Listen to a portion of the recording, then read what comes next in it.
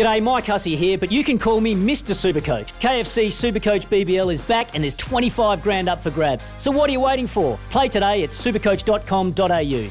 T's and C's apply. New South Wales authorisation number TP/01005. Welcome to Aussies Only, our weekly look at the Australian players on tour.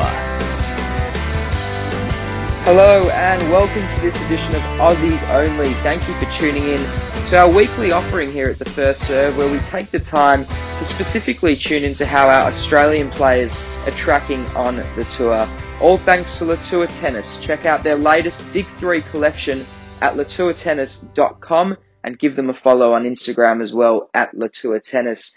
We've got a very special guest on the show this week. It's your host Jed Zetzer here alongside ex-professional player and one of the men behind the flamboyant range at Latour Tennis, Jake Eames. Eamesy, I'll let you introduce our special guest. Yeah, pumped to be back. She's Australia's sixth best female player, a talent on the rise.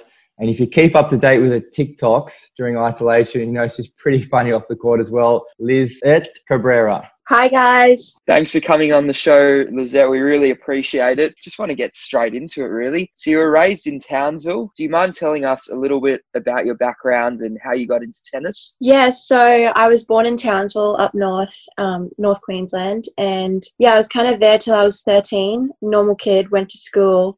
And then when I was 13, we decided to move to Brisbane for the National Academy, because that's kind of when we all kind of decided, I decided I wanted to do this for real quite early. But yeah, growing up, I loved all sports. Tennis kind of stuck out because I was kind of best at it and my parents loved it. And that's kind of how I got started. Yeah, the National Academy in Brisbane seems like a hot spot for everyone. Everyone I speak to says the environment is amazing. Are you working with Anthony Richardson still there? How's that relationship on court in Queensland? Yeah, I love training in Brizzy. I think we just have such like a relaxed vibe. Not saying that the other academies aren't good, but yeah, just being there since I was 13, and I've always felt really comfortable and I get along well with all the coaches and the guy players and all the girls. Yeah, so I think it's a really nice environment to train in. Yeah, I worked with Anthony when I was 13 till 18, and then we stopped working together. And then I now work with Brett Hunter, who's my full-time coach.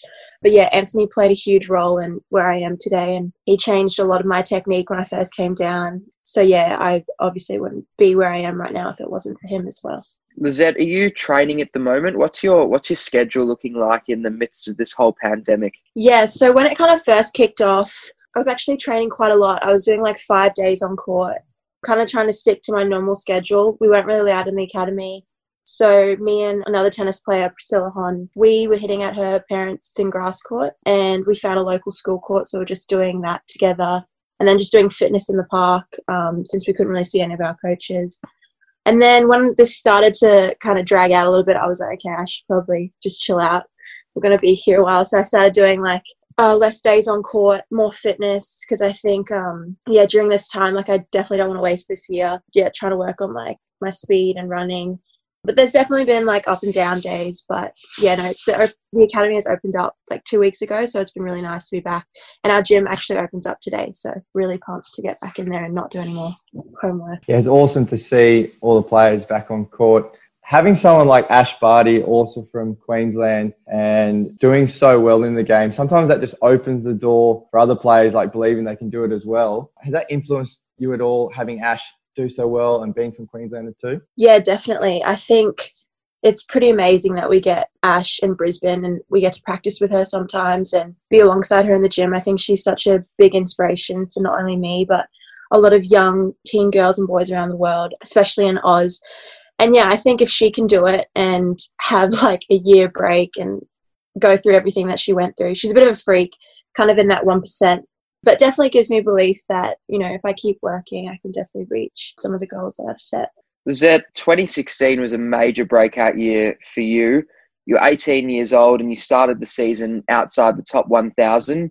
You won your first pro title in September and ended the season ranked 257. What clicked for you in that year to just launch your career and take the massive scalps that you did? Yeah, so the year before I had a pretty tough year. I was deciding whether I should go to college or not. And then I decided, okay, I'm going to go. I'm going to still make it pro and just play like tournaments in the summer.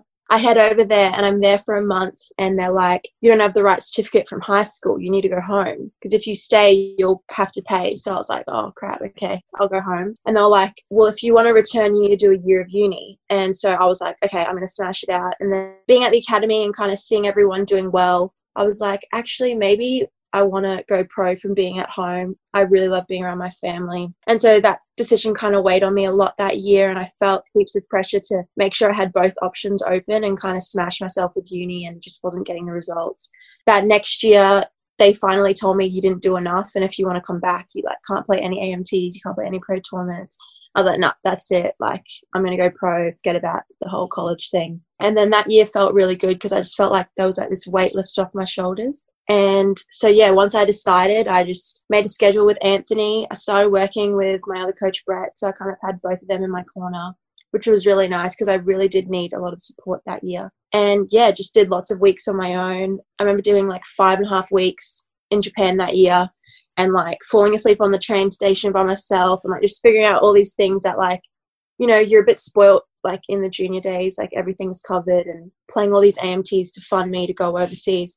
So yeah, I think that's what clicked for me. Just like, if I really want this, it's got to come from me and I got to just, yeah, get it done. Like, got to find a way. No one's going to do it for me. And then, yeah, I just had the right people around me and that year kind of clicked. And yeah, I just felt like if I could do that, I can just keep going, I guess. Do you think it was a blessing in disguise that the college career for you didn't work out in the end? Oh yeah, for sure. When I went over there, like I really enjoyed like training in a group, but I didn't feel like it was kind of hard for me because none of the girls wanted to go pro. So none of the girls wanted to play in the summer. So a lot of the tournaments would be on my own, which I was okay about, but it would have been nice if there was at least like 1 or 2 girls wanting to go pro. But because they all had other goals, like, you know, graduating, wanting to be a doctor and stuff like that, tennis was just kind of there to provide their way through college. But they still worked hard and it was a good environment. But yeah, it was definitely a blessing in disguise. I mean, finishing inside, you know, top 150 as a teenager, you know, that's quite rare as well. Shows your capability and how good you are as an athlete. Is there any particular matches that you have fond memories of? I know you've had a couple or a top 50 win. Is there anything you can reflect on and some matches that really jump out at you as that was one of my best experiences? Yeah, I'd say the end of that breakout year when I won my first pro tournament in Tweed Heads, that was like a huge moment for me because I'd never really picked up a check for $5,000 and I was like, wow, this is so cool. Like I literally had to win like 4 AMTs to get this and I just won one tournament. And it was my first pro tournament and my family was there and Anthony and Brett were there and like it was an unreal feeling. And then I went to Brisbane and played in my hometown and all my friends came and watched that and I backed it up and won again and won 2 tournaments in a row and I was kind of like, oh my gosh, I can actually do this. Like, because like these tournaments I never used to go deep in and they were just 25Ks. And then that's when I started to really kind of build belief in myself. And then the next year in January, I played this match against Misaki Doi in Hobart and she was like 40 in the world at the time. And we had this unreal match and I won it 5 and 3rd. And that was like one of my standout wins. I was like, oh my gosh, like I can't believe this just keeps getting better. Like I was like, I went through such a tough year and then like to have like those kind of wins, it felt really, really good. Lizette, do you mind taking us just a step back? So in 2017, you make your Grand Slam debut at the Australian Open. Do you mind just telling us a little bit about how you found out you were getting the wild card and just the whole experience playing against Donna Vekic in the first round? How was that all for you? Yeah, so after that year, I kind of had a good feeling. I was like, not as many girls had done well that year, and which was kind of unfortunate because I love when all the other Aussie girls are doing well. But everyone kept saying to me, like, I think you're going to get the wild card, and I just didn't want to put like too much thought into it. I just kept kind of playing the tournaments and doing the right things, and I was like, you know, if I get it, I get it. Cool. If I don't, like, I'll be in qualies for the first time. And I'd never even played Oz Open qualies before. I'd only played juniors. And yeah, I think I might have been in Melbourne for this training camp and I got a call from Brett and Praddy, head of women's tennis, called him and told him the news and he was like, are you alone? And I was like, no, I just arrived for this camp with the girls. Like, we're in the taxi line. He's like, well, don't smile or anything, but you got the wild card, but you're not allowed to tell anyone yet. And I was like, oh my God, I can't believe I got it. I was like, okay, cool. And I just had to be like really calm in the taxi and not tell anyone, but I was just like so stoked. And then, yeah, going out to play Donna, I was so nervous because I had lots of my family come because it was such a big deal.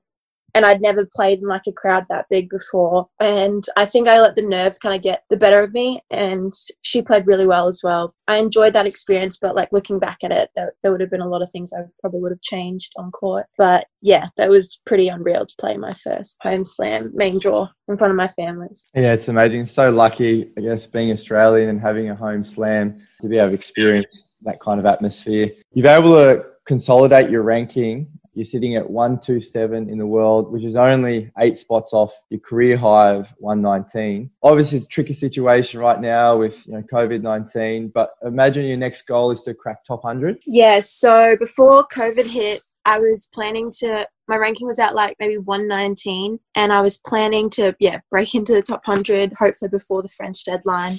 And play main of French. That was the goal. But that's still the goal now, like regardless for whenever we play. It's always been like a really big goal of mine. I don't know, everyone just sets like top 100. As soon as you're there, it's like the money's better just because funding and everything, like you're in all main draw of the slams. But I think that's why like before when I kind of had that breakout year, I put too much pressure on myself to like break into the top 100. And it was like such a big thing for me. And because I did so well, I was putting, way too much pressure on myself to do. But now that I'm really happy with where I'm at and kind of have a better mindset. So I definitely think once we return to play, it'll be a very achievable goal. Lizette, the tennis tour is known for taking players to every corner of the globe, some great places and some probably not so great places. Do you mind telling us some of the better places you've been to and also some of the worst places you've been to that you just wouldn't want to go back to? I'll start with the good places first. Like, I love London and Paris, but my favourite place to visit, I actually went as a junior to like the Netherlands. I really loved Amsterdam. It was probably my favourite place so far. And I love like Japan. The worst place, it's got to be China. Probably shouldn't say that right now, but it's definitely China because I had the worst experience there. Like, it was just not everyone's so friendly, and you're playing like kind of futures challenges, and it's not as good. Whereas when I went back and played the WTAs, like in Beijing and everything, it's like you're staying in 5-star hotels, like the food's a joke. So when I was playing the challenges there, like it was pretty bad. So I probably wouldn't want to go back to where the challenges were. It's been a consistent answer, actually, in the last month. You're not alone there. Who is actually the toughest competitor that you've come across? And that's a tricky question as well because, you're 60s and going to the WTA Tour, those players seem to handle the pressure a lot better. So there's many factors involved there. The difference when I go into the WTA Tour, like I still have that belief that I can beat like kind of anyone, like when having a good day, I mean. But I just think, they play the bigger moments and are a bit more consistent compared to the challenger level. But at the end of the day, we all hit the ball like the same. But I would say my toughest opponent, I always find it really tough to play good friends because I'm a person like I'm really competitive, and then on court, like you could do whatever and I won't hold a grudge as long as it's like respectful or whatever. And I feel like sometimes some of the girls in it's like a bit like, I don't know, different. So I always find it kind of a bit hard playing them. This year in Brisbane, I played a girl called Buskova, and she was tough because she just made so many balls. And she like solidified her place in top 50. So I definitely say she was pretty tough. I can't really think of anyone else at the moment. There's a group of Aussie girls that are rising up the ranks together, and I feel like this is a very unique and very rare situation that you have such a big group of girls who are all so close and all sort of rising up the ranks together. Maddie Inglis, Priscilla Hahn, Destiny Ayava, Ellen Perez, Jamie Fullis, just to name a very small handful of them. And you tend to travel a lot together and hit a lot together. How beneficial is it for you that you have this group to be around and to just travel the tour with? It's unreal. I think just Aussie culture, like we're all really close and we all want each other to do well. And whenever we're at the same tournaments, we try and stay together, save money. We're always out there like supporting each other. I think when one girl does well, it pushes the others. And obviously, I think it would be amazing for like young girls in tennis to see that we have such a big push. And if we were all to break in the top 100, I think it would inspire like a lot of the younger generation, which is one of my goals. But it's so good because when I kind of had that breakout year, I was alone a lot. It kind of was lonely at times, just because I feel like the Aussie girls kind of get my jokes a bit more compared to when I was like working around with these Japanese girls and I was the only Aussie at the tournament and they didn't understand anything I was saying. But yeah, it's really nice. Like you have a good support system. We have a lot of group chats. Yeah, we like have kept in touch over this kind of COVID season and yeah, it's always good to have people to bounce off who kind of understand your situation. Yeah, it's awesome to be able to bond with such great friends, like on the tour, off the court, especially through difficult times like we're in right now. Have you felt a lot of support from Tennis Australia through the pandemic? How have they kind of helped you through this time? Yeah, I think they're doing as well as they can be. It's obviously a really tough situation to be in with like not knowing if Oz Open's going to go ahead. And when it first hit, my S&C coach, Tubbs, he was in touch with me and the boys, other S&C guys, they like came around in a van and dropped us off equipment. And yeah, we're really on it straight away. And yeah, lots of group chats. Chris, our manager at the academy, was just like trying to source out all available courts like around Brisbane that we could practice at. I don't really know how hard it is because I think they have to start cutting jobs just because like of everything that's going on, which kind of sucks. For me personally, like I've been in touch with Wally and Mole and everyone's been really good to me, so I can't really complain. I don't know about the other players, but yeah, so far I think they've been doing a good job. Great to hear. So on Monday night, the Chief Operating Officer at Tennis Australia, Tom Lana, revealed their plans to unveil a domestic tournament starting later this month, which will see each state's best players come up against each other in a round-robin format. Have you heard much about this tournament and do you plan on playing it? Yeah, definitely plan on playing it. I'm so bored at practice. Like this feels like the longest preseason of all time. And I was dying in preseason. Like I was so ready to go. So yeah, I'm definitely going to play it. I think it's going to be so good to just kind of have that competitive feel again. There'll be some money up as well, which is good because, you know, none of us have been earning money. But yeah, I'll definitely be playing. I think it's something to do with like the UTR system. And I think there'll be like maybe like 6 girls and 6 guys in each state, or there's like 2 groups of that. I don't really know. More details are going to be confirmed soon. I definitely plan on playing it. And obviously tennis being an individual sport, most players really get up and about for the team environment. Is that something you really like to be involved in as well?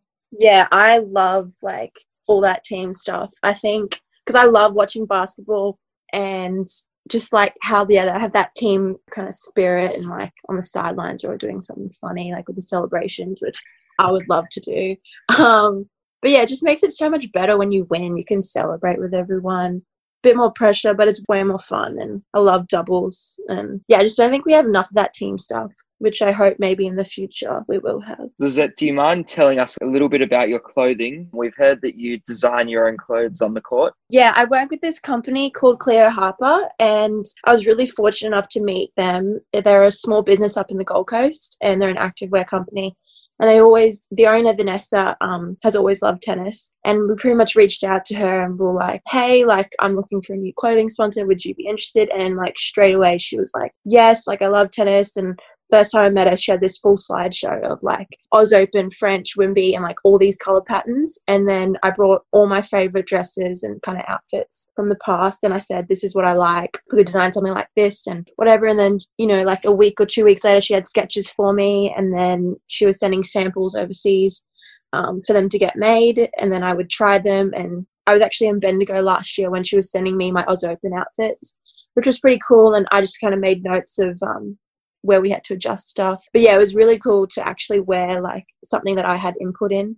And I like kind of love being different. I don't like seeing like everyone wearing Nike or Adidas. And everyone was kind of coming up to me like, oh my gosh, like what are you wearing? Like we've never seen this. And yeah, I always kind of wanted to stand out, but also because they're just like really good to me. And yeah, I'm really lucky to have met them. Yeah, it's great to be involved like with a small company and then also be a part of the process. It's really a unique experience. And it also is very cool that you get to, you know, wear some things that other people aren't wearing on the court. Hopefully it takes off for the company and it looks great. I saw some of the stuff on Instagram. Just a random question. When I messaged you on WhatsApp, I saw your status said probably eating food. What's that all about and what food do you enjoy eating? Yeah, well, I think everyone knows in the tennis world, all my friends, that I'm an absolute foodie. I love food and I'm constantly eating, snacking. It's like one of my weaknesses when I'm traveling because like you just get so bored in the hotel room. Like there's only so much like Netflix and scrolling. you can do, or like reading a book. So yeah, I'm always snacking. Yeah, I don't know why I typed that on WhatsApp. Like, I'm so random. And I just thought it was funny. Like, no one ever actually commented on it. So I was like, I kind of forgot it was there. I love food. Like, my parents are such good cooks. I'm like not a very good cook, but I'm trying since we're in ISO kind of now. Who doesn't love food? I love the cafe culture in Australia, and yeah, we have the best food. So What's your go-to meal to cook? Oh, to cook. Wow, I'm not the best cook at all. But the other day I made this prawn linguine, like this pasta, and it was actually really good. Like, I was eating it and I was pretty impressed. And my family loved it, so I was like, it must be decent. Yeah, speaking of your family, I think both parents are Filipino. Cabrera, when I originally saw that surname when you were coming up, I thought you must have been Spanish, when you were a youngster. But how has that culture impacted you growing up? And have you played much in the Philippines? And what's your, I guess, cultural identity there? Yeah, so my parents moved from the Philippines to Australia when they were like 20, I think. So yeah, I definitely have both like the Aussie and Filipino culture like mixed in. But yeah, no, they've definitely taught me like a lot of their values. Like, growing up, they didn't have a lot. Dad had lots of siblings and they all slept in one room on the floor. So I definitely know that I'm very grateful to have been born in Australia, and they worked so hard for me and sacrificed literally like everything for my tennis, even kind of favoring me a bit more sometimes with my tennis instead of my brother and sister, which I'm also really grateful for, because it would have been really easy for them to grow up and kind of resent me in a way, just because mum and dad did spend so much on me and my tennis. But no, they've always been so supportive. And yeah, I'm definitely very proud to be Filipino and Australian, and I always try and learn more about my culture, and because in a way, I feel like I don't do enough. Like, I can understand Filipino, the language, but I can't really speak it. So that's definitely something I want to be able to do in the future. And yeah, just, I don't know, kind of hopefully play over there and play some exhibitions one day and help out kind of like children in less fortunate places, because I know that maybe could have been me if I was born there. But yeah, no, I love the food. Filipino food is the best. I think not many people know enough about it, actually. Yeah, so proud of my parents and the way they've raised me, and proud to be both Filipino and Australian. Lizette, we have a large following of kids that listen to the show, especially some aspiring athletes. If you had one sort of message to them, the youth that's the next crop of youngsters coming through the game, what would it be? Don't compare yourself, and always believe that you can do something. I think growing up, I always compared myself in nationals and all these tournaments that you think is such a big deal, when really you're going to look back at it and it doesn't mean anything. Yeah, I would just say, kind of focus on your own journey and just believe that you can do it, because if you keep working, I mean, anything's possible. The luckier you get, I guess, especially for me. So, and I haven't even made it yet, like still trying. So yeah, that'd be my advice. I read a quote from you on the Tennis Australia bio website and said, "I'm loving every minute of it, all the ups and downs, and I'm so grateful to be doing what I'm doing." From watching you, from kind of keeping up to date a little bit on social media and chatting to you today, you can definitely see how much you love the game and how grateful you are to be doing what you're doing. So all the best as everything gets up and running again, and look forward to seeing you crack that top 100. And thanks very much for chatting with us today. Thanks so much for having me, guys. Thank you, Lizette, for coming on the show this week. We really do appreciate you taking the time out of your day to chat to us, and we'll be sure to keep an eye on your progress as the tour returns. Really looking forward to you cracking the top 100. Well, that's another edition of Aussies Only in the books. All thanks to Latour Tennis. Check out their latest Dig 3 collection at latourtennis.com and give them a follow on Instagram at Latour Tennis. Another edition of Aussies Only. Head to thefirstserve.com.au if you've missed any of our previous chats with David Barclay, Danny Buberis, James Duckworth, Ellen Perez, Daria Gavrilova, Storm Sanders, Mark Polmans, Luke Saville, and much more. Thefirstserve.com.au to check out all those episodes. Another week of Aussies Only in the books. Thank you very much for tuning in. You've been listening to Aussies Only, part of The First Serve, your home of tennis. It's Tyre Power's Big Footy Final Sale. To kick things off, you can get the power to buy 3 and get 1 free on selected Toyo passenger car and SUV tyres. Tyre Power's Big Footy Final Sale can't last. Visit tyrepower.com.au now.